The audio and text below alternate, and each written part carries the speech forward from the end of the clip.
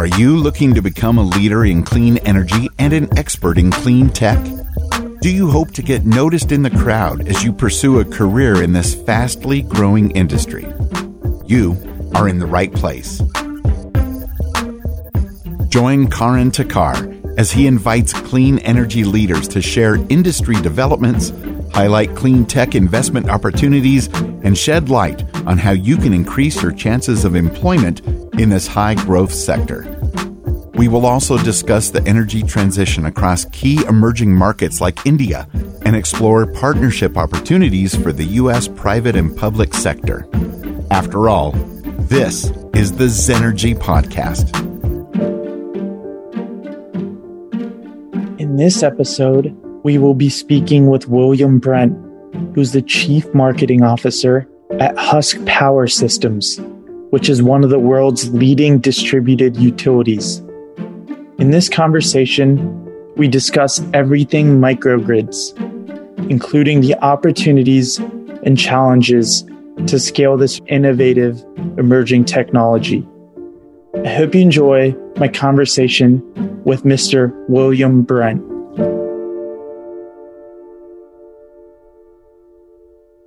Hi, William. Hi, how are you, Karan? I'm good. How are you? I'm doing well. Thanks very much. Thank you so much for taking the time. I've been really excited to speak with you. Prior to diving into your current work, I'd love to start by learning what sparked your interest in clean energy and how you first got involved in the space. Wow, you're testing my memory. No, the answer is easy. I lived in China for 15 years, from 1980, what would it have been, 87, I think, to 2002. Fresh out of college, went to China, had studied Chinese. So I watched China go from sleepy, only bicycles, no private cars, no advertising, really no industry other than heavy industry that was all state-owned, to when I left in 2002, this booming, rapidly growing economy that, of course, was all. And during that time, I was mostly involved in media and entertainment as well. I was a journalist and an editor for a while, but most of that growth that you saw from 1987 to 2002 was fueled by coal burning. I, in fact, lived in an old courtyard house next to the Forbidden City that I shared with a few other Chinese families. And I had a coal burning stove in my flat. And so, I'd go to the neighborhood coal station and pick up my briquettes and come back and fire up the stove. And so, I watched, an economy boom on the back of coal. And it was pretty obvious as well that the level of consumption as it was rising, the amount of waste that was being created, air pollution that was being created, water in rivers that were being polluted. The list goes on and on. It was clear to somebody who was part of that and witnessing it that that was not a sustainable pathway for China and, of course, for the rest of the world as well. So when I left China in 2002, I moved back to the United States, and then I decided to get into sustainability. That quickly led me to a job with a global marketing services firm called IPG, where I started a clean tech climate solutions practice for one of their agencies. It must have been around 2006, I'm guessing. And I did that for 10 years. I built that practice up for 10 years, had a lot of exposure to every facet of clean technology, transportation, housing, building, the built environment, renewable energy, of course, water. So I had a lot of exposure to many of the different things that we're going to be talking about. And then fast forward to today, I quit my job, moved to Spain. I've been in Spain for the past 7 years. And for the past 6 years or so, I've been working mostly around the issue of energy access in South Asia and Sub-Saharan Africa. So it's a bit of a trajectory from, China media to where I am today. But that was how I got started, was just being part of that rapid growth in China and seeing the desire on the part of the Chinese people to live a better life and what that meant for their environment and for, the future of that economy as well. So yeah, that's basically how it all got started. Very interesting. Thank you for expanding on that. While you were in China, were you working in the energy sector? No. I started as a journalist. I was a foreign correspondent for 7 years or so in Beijing. And then I quit and started my own consulting firm focusing on media, entertainment. And I was a partner in a number of I had my own company, but then I was also a partner in a number of startups that were all marketing, media, and entertainment focused. So music, film, TV, nothing to do with energy or sustainability, or it was just making movies in China, basically. And have you visited China since 2002 when you left? I'd just love to hear your take on how you feel that China has kind of evolved since that time as someone who lived there for so many years. Well, it's complicated. China's not an easy country to summarize. There's been some really, really positive things that have happened in China. The government has been, for their own reasons, which I don't know, very progressive and forward in terms of adoption of renewable energy, right? They're now they dominate the solar PV manufacturing industry. They're huge players in wind turbines, you name it. They're a dominant player. And, that took a lot of foresight on the part of them for their industrial policy to think through that and promote it in the way that they did. So on the sort of push for clean tech and renewable energy, I'm quite pleased to see what China's been able to do since 2002. I probably last time I went to China was maybe 2014. So it's been a few years since I've been there. The area where, we don't have to get into it, but is the politics. I covered the Tiananmen Square protests in 1989 as a journalist, and I sort of was part of the crackdown that happened after that, and then the reopening of China. And I thought, China would be on a trajectory that would take it to where there would be more civil liberties. And that was the direction it was going. And I think it's actually regressing in the past few years, which is frustrating to see. I think it's also frustrating for a lot of my friends in China to be experiencing what they see as a going in reverse as to continuing to evolve. So it's a mixed bag. On the energy front, sure, they're still heavily dependent on coal, but they've done a lot to really shift the global industry and the ability of countries everywhere to adopt solar in the way at the scale that we've been able to. That makes a lot of sense. Now, transitioning a bit to your current work with mini grids. So I recently read your article on Canary Media, where you wrote that mini grids could bring power to 500 million people in Africa and Asia. And that over the past decade, mini grids have doubled the amount of people they serve from 5 million to 11 million. Would appreciate if you could shed some light into what mini grids are for those who may have heard the term, but don't really exactly know what mini grid technology is and why it's more effective and impactful than the diesel generators that are commonly used as the energy source today across rural areas. It's not complicated, to be honest. Everybody that we know, you and myself included, we purchase electricity from utilities. The utilities somewhere or other have these central generation facilities. Could be coal powered, could be wind, could be solar, could be anything. Could be geothermal. Baseload power that's generated at a centralized power plant. And then they construct these huge transmission and distribution networks that have poles and lines going to substations down to homes and buildings. And we purchase electricity from the utility that, well, some of them can generate and distribute. Some of them are just distribution. It doesn't matter. As the end user, we're purchasing it from somebody, that power. A mini grid is essentially that same concept, just shrunk down to a community, right? So it's location based. So you have a much smaller generation unit. In our case, it's solar plus waste biomass gasification, which we can talk about a little bit more, plus batteries. And so you've got a ground mounted solar array, let's say 100, 200 panels. You've got a bank of batteries in a control room. And then from the station, you've got the poles and the wires that you string up to deliver to local homes and businesses. And then those homes and businesses purchase that power from the mini grid developer, owner, operator, which in this case is, in my case, is Husk Power Systems. the company I work with.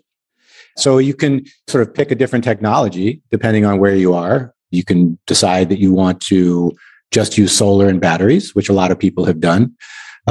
We also use biomass. So in India, for example, where we started, there's a lot of rice farming, and that rice farming produces a lot of waste products. In this case, rice husks, right? Nobody eats the rice husk. You have to separate the husk from the grain. And what do you do with that husk? Most people just burn it and it goes up into the air as a lot of particulate matter and a lot of CO2.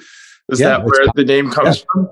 Husk Power, exactly. So originally what we did was we took waste rice husks and we put them into a gasifier, and that gasifier created gas that we then used to power a generator. That generator made electricity, and we distributed it to villages where we first set up. That business model didn't work as well as we had hoped, so we've pivoted since then. We still integrate biomass into some of our higher demand communities. That's basically what a mini grid is. So here's the story, the narrative that you see out there and the reality, right? The narrative is what you said, right? The World Bank or the International Energy Agency says we could power 400 plus, nearly 500 million people with mini grids. It's the most cost-effective way to power, let's say, 2/3 of the people, 700 million people in Africa and Asia who currently live without electricity, right? So that's the potential universe that we're talking about.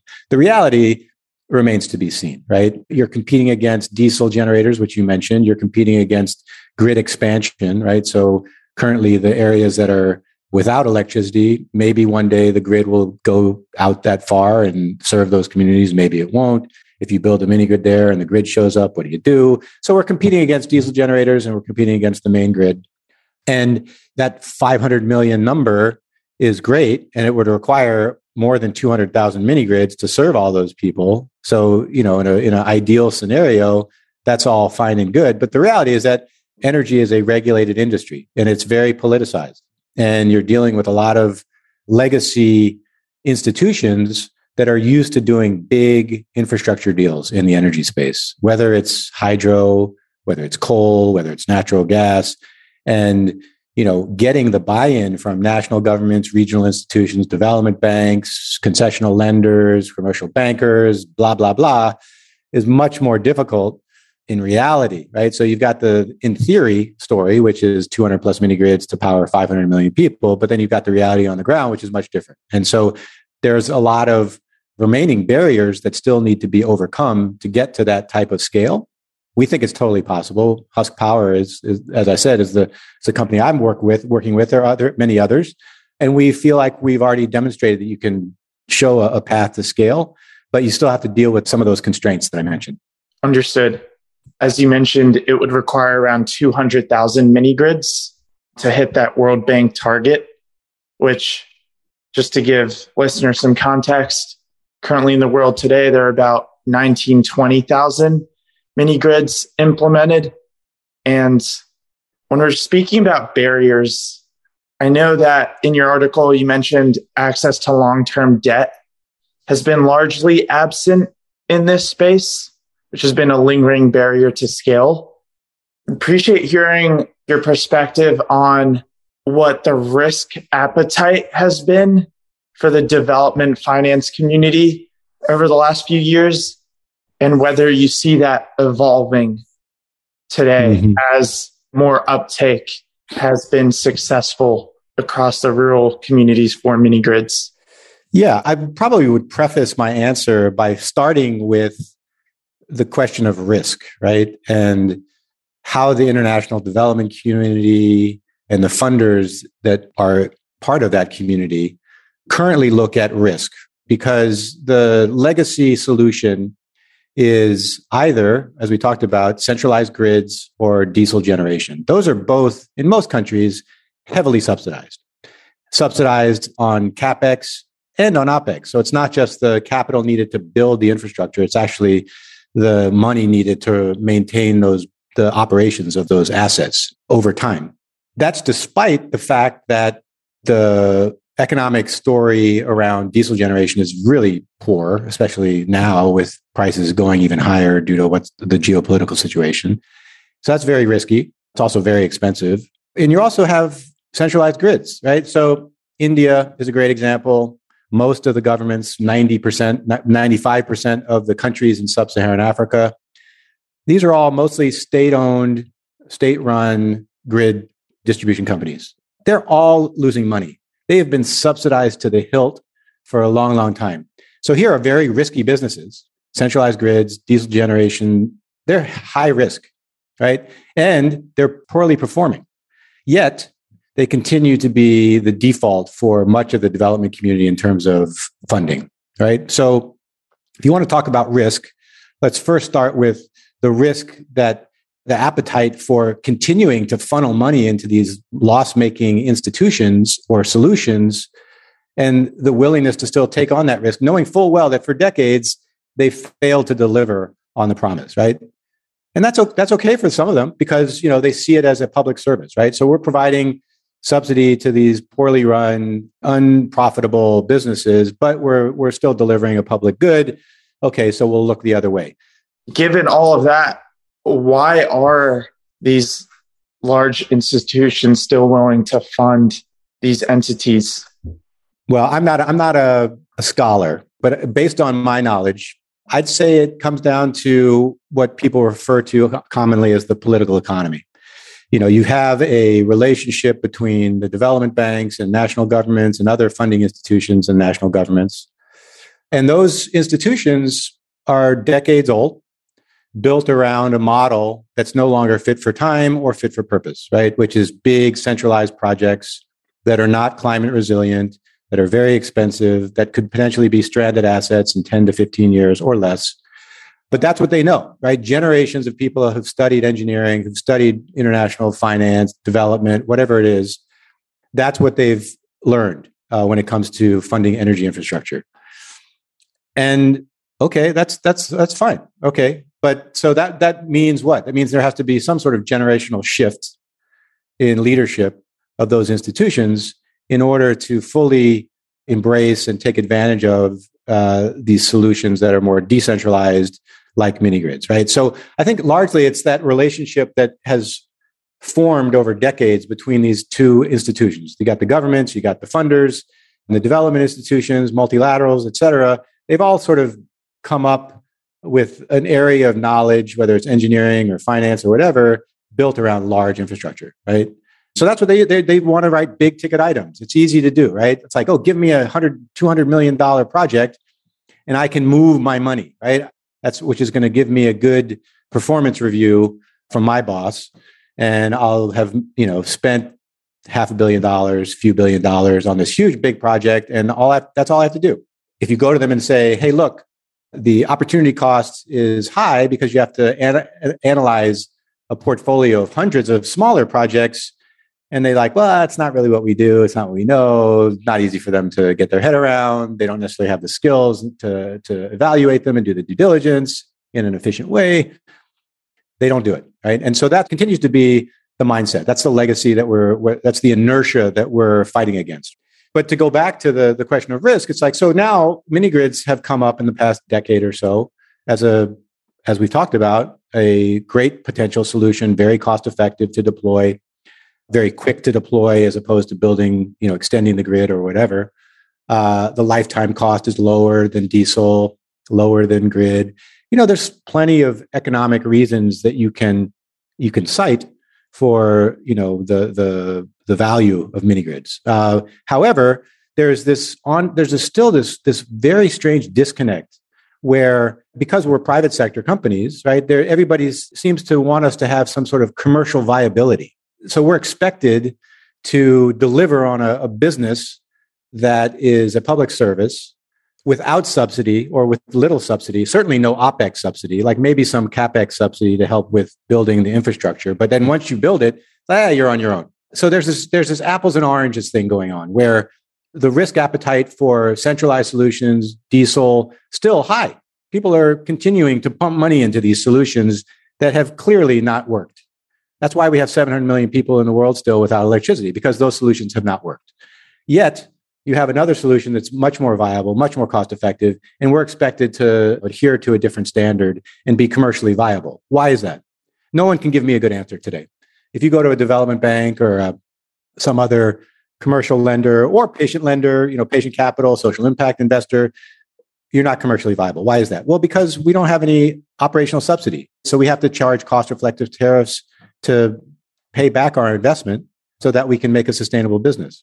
So either level the playing field, remove all subsidy from the playing field, nothing to centralized grids, nothing to diesel, nothing to mini grid developers, and let the market sort it out. Or you recognize that this is a public good and you've come up with a solution that is apples to apples, where we can compete against the centralized grids, against the diesel generators on a level playing field. However you level it, whether you remove subsidies or you equalize subsidies for everybody, that's what we need to do. I don't care which one it is. There just needs to be a level playing field. And so there's not enough risk appetite for solutions like ours because people are still looking for returns that are commercial. Yet they are funding other solutions that are so far from commercial, it's not even funny. So project finance, you called it long-term debt. It needs to be affordable. It needs to be long-term in order for project finance to work, right? These are not tech startups that are going to see a huge return in the first 3 to 5 years, right? It's a long-term play. We're in these communities for 20 years. So you need that long-term, low-cost debt, but there is very little risk appetite on the part of people today. Partly, to be fair, the industry is still nascent, so we still have something to prove. But companies like Husk, we've achieved scale. We've shown a path to profitability, even without subsidy, in certain communities, not all communities. There is a lot of talk about risk appetite, and we need to take more risk and do this, that, and the other thing. The rubber has yet to hit the road on that. Hopefully, fingers crossed, there's a growing movement in that direction where people will start to take greater risk and provide not only long-term affordable debt in foreign currency, but more importantly, provide the guarantees that will help us to get long-term affordable debt in local currency. Because in countries like Nigeria, there's a significant amount of foreign exchange risk, right? So unless you have access to local currency debt, that's a lot of exposure for a company like us. And that's not going to help a nascent industry scale, right? So there's the need for risk. It's intertwined with a lot of other things, but essentially it will give us the project finance to build out these pipeline of hundreds of projects or sites that we've already identified that are just waiting to be built. That makes a lot of sense. Thank you so much for providing all of that detail and insight. In terms of improving the commercial viability, do you foresee that over the next few years, capital costs will decline to a level where the commercial viability of these projects without subsidies, do you foresee it could get to a place where investors will be more willing to invest in these projects? I mean, given that I do fully hear you on the fact that the legacy systems are being subsidized. So as this industry is in its nascent stage, there should be some empathy or subsidies that go into these projects. But without that occurring, given the way solar costs have declined, battery costs are expected to decline, do you foresee the technology side getting to an economical place in the near term? Yeah, so define near term. And just on one point that you mentioned, because we're a nascent industry, we somehow deserve more subsidy. Just to point out, again, that centralized grids, diesel generators, they've been around for decades. They're not nascent industries, yet they continue to be heavily subsidized, right, on an ongoing basis. So there's a bigger question here around the energy industry and its role in electrifying people in emerging economies, right? It's not as simple as we're a nascent industry, we should get subsidized. No, there are legacy industries that are still heavily subsidized. So let's look at it without rose-tinted glasses on and be clear about the fact that it's an uneven playing field, right? So I just want to reinforce that point. In terms of commercial viability, I mean, so Husk was started in India, in rural Bihar and UP. That's where we still have the majority of our microgrids. And our CEO and co-founder, Manoj Sinha, who's from Bihar and grew up in a community that was if not off grid, certainly, weak grid and electricity was very unreliable. His commitment is to create socioeconomic opportunity for people who don't have reliable electricity. That continues to be the thing that drives him and that drives the company every day. Yet we are a business, right? So we still need to be able to show that we're viable. Even, all of this discussion around subsidy and level of the playing field aside. So I think, we already have, we're very confident that based on a certain profile of community, that we can achieve profitability as a company. But the issue is going to be when you get into communities that are less viable, right? They have less economic activity, that are going to require a lot of demand stimulation in order to make these types of solutions viable for us or for the centralized grid. Either one, you're going to still have to do some sort of economic development, demand stimulation activity to make it viable. I think when you talk about those types of communities, then you're going to be going back to the question around the need for some sort of OpEx subsidy, whether it's demand side or however you structure it. But, whatever the solution, there still needs to be some support, I think, that's sunset over time to give some runway that allows for whoever's providing service to those last mile customers, a chance to build up the economies in those communities so that the whatever the infrastructure is becomes viable, right? So that's a long answer to your question. On the technology side, we have done a lot of innovation in-house at Husk on the technology side, on the business model side. And, we already have what's called the levelized cost of energy. It's a metric for energy infrastructure to understand what its viability is over time. We have the lowest levelized cost of energy of any mini-grid developer in the industry. We're confident of that. And we think it's now under 30 cents per kilowatt hour. We think we can get it under 20 cents per kilowatt hour in the next few years. If we get to that, that would give us prices that are competitive with daytime commercial electricity provided by the central grid in India, to give you an example. We see that there's still a lot of room for innovation and technology improvements to optimize these systems, both business model and technology, whether it's artificial learning, whether it's IoT, whether it's new types of battery chemistries, new systems integration tools.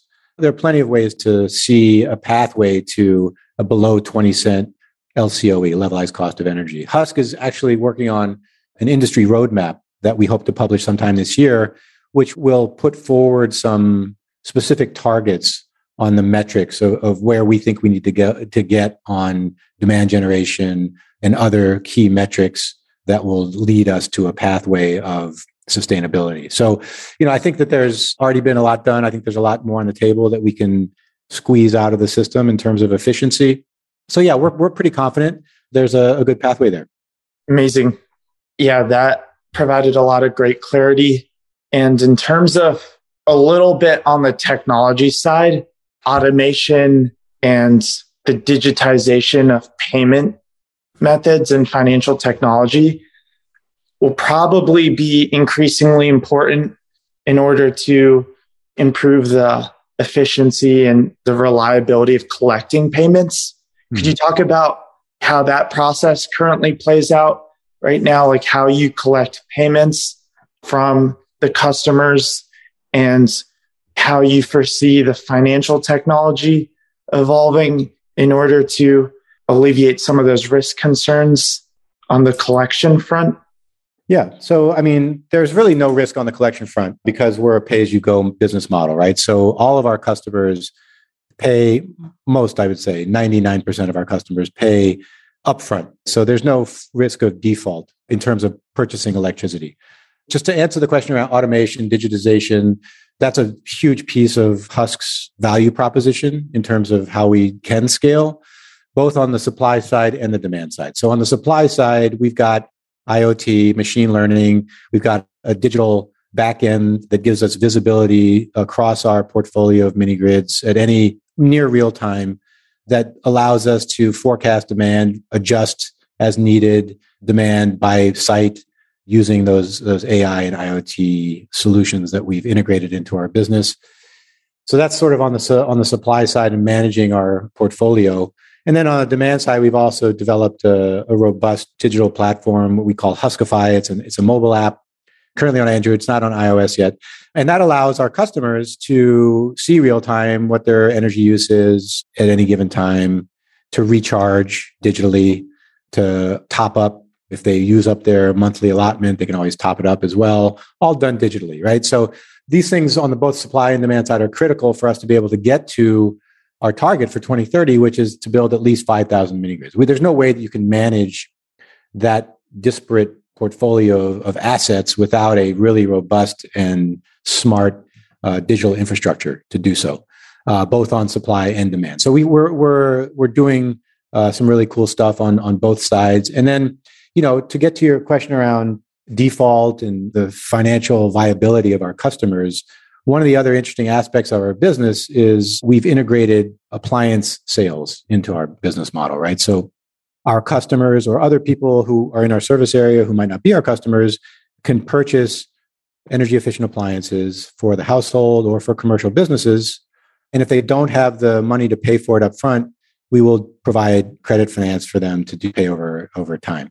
That allows us to also start to build financial profiles of many of these customers, which is in and of itself a valuable asset to be building that we can also, we think, monetize for the company. Just from a business perspective, we can monetize it, but also add on additional layers of services to what we provide that will give livelihood improvements, more economic and social opportunity to the communities that we're serving as well, whether that's clean water, clean drinking water, healthcare services, e-mobility. There's a bunch of different things that we can build on top of the energy services that we're providing that may also lead to additional financial interactions with the communities where we're working. So, we feel like that's a really important aspect of our business that a lot of other companies don't have yet. And we're seeing a really nice uptake starting in India, and that'll be rolled out to other markets as well. Amazing. Yeah, and I feel like that also helps the community lift itself up through providing those productive use appliances and giving them economic generation potential. That kind of leads into my next question, which is around the decentralized nature of mini grid technology and how that enables communities to become, one, more climate resilient and adaptive, and two, also more self-sufficient, as we're seeing play out with like the Russia and Ukraine situation, providing insight into the ripple effects and ramifications of centralized energy control. I personally am extremely fascinated by the decentralized application of mini grids and how that not only allows communities to become more resilient and adaptive, but also independent and self-sufficient. I'll take your second question first. So independent, self-sufficient, I look at that through a lens of localization. You see increasing supply chain disruption globally, putting pressure on grain prices, fuel prices, everything. My wife has a wine business, and getting wine moved from where it's produced to where it's consumed, there's a lot of issues right now in terms of global supply chain. That is a irrefutable trend, just by the nature that, whether it's climate change, whether it's geopolitical disruption, war, whatever it is, COVID, there's going to continue to be supply chain challenges over time, right? So that points to the need to be more attuned to, for governments, national, state, local, how do we create more localized economies? Not entirely, not trying to divorce from the global economy, but to be more reliant on what's produced locally, whether it's energy or anything else, right? So for that matter. But localization is a trend that will continue to increase over time. And I think that any decentralized solution like a mini grid or a microgrid fits very well into that trend line, because you're providing a localized source of energy. That source can then help farmers move from rain-fed irrigation or hand manufacturing to mechanization, and allow for greater economic opportunity for those communities that's produced locally, right? Jobs that are being created, businesses that are able to grow and contribute to the local GDP of those communities. So I think that sort of reinforces the economic rationale for solutions like microgrids. On the climate resilience front, I'm sure you and all the listeners are very aware, but it's worth reminding people that the places where we work, especially sub-Saharan Africa, are responsible for almost none of the global emissions that we're currently dealing with that are leading to climate change. Like Africa accounts for 1% to 2% of global emissions. But yet at the same time, they're also the ones who are paying the heaviest price. They're the most climate vulnerable. So what you're seeing anecdotally is that, decentralized energy solutions like microgrids, whether it's the winter freezing in Texas or the forest fires in California or flooding in India or drought in other countries, the microgrid that's built locally, that's independent and much more easy to repair if it's damaged and to get up and running if there's some disruption than trying to fix an entire grid. I think there's a lot of anecdotal information that's building that points to the role that microgrids can play in creating more resilience and allowing for these communities to adapt to whatever the challenge is, drought, floods, you name it, right? So Husk is also trying to work with some partners to try and quantify that and move away from just anecdotal information and actually do a better job of measuring what those adaptation benefits are by installing microgrids. So what's the benefit to a community from a heat stress perspective? What's the benefit from a community from, other climate shocks that are going to be affecting those communities, whether it's access to drinking water or whatever, right? So trying to quantify what those benefits are to adaptation is also something that I think the industry needs to do a better job of, and we're working on.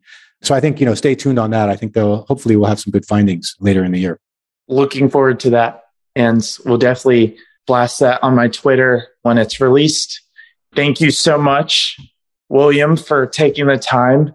I really appreciate everything that you had to say and learned so much from this conversation. And if you have any last remarks that you'd like to get out there that maybe I didn't ask about, or anything that you feel that it's important to share. That's great. I appreciate it. It's always fun for me to step back from my day-to-day work and have a chance to have a deeper conversation on real issues. So I appreciate the opportunity. I'm really grateful. One thing I would just end with is, I talked about a generational shift, right? Or a generational transition. Along with the energy transition, this is always a message that I stress. Along with the energy transition that's going on globally, there needs to be a generational transition. So that's why seeing people like yourself coming up, we need more of you, times 1,000, because without that generational change, this political economy that I'm talking about, this inertia that I'm talking about, it's just going to persist, right? So the message is to young people, and then within that group of young people, to women in particular, to get involved, because there's a lot of really interesting opportunity to do good, but also to do well by doing good. I think for me, the beauty of clean technology and climate solutions is that you can make a valuable impact on people, hopefully on the climate, but you can also earn a living if you do it well. And so those would be the two messages. Young people come and join Husk, come and join the industry as a whole. And women in particular, young women, get involved. We're trying our best to create more gender balance within Husk, but also to better serve women entrepreneurs who are within our service areas, something that's very important to us as a company. So those are my two parting shots. Young people, get involved, young women especially. Thank you. Thank you so much. Honestly, I've never heard it put together so well. You can do good, but you can do well by doing good.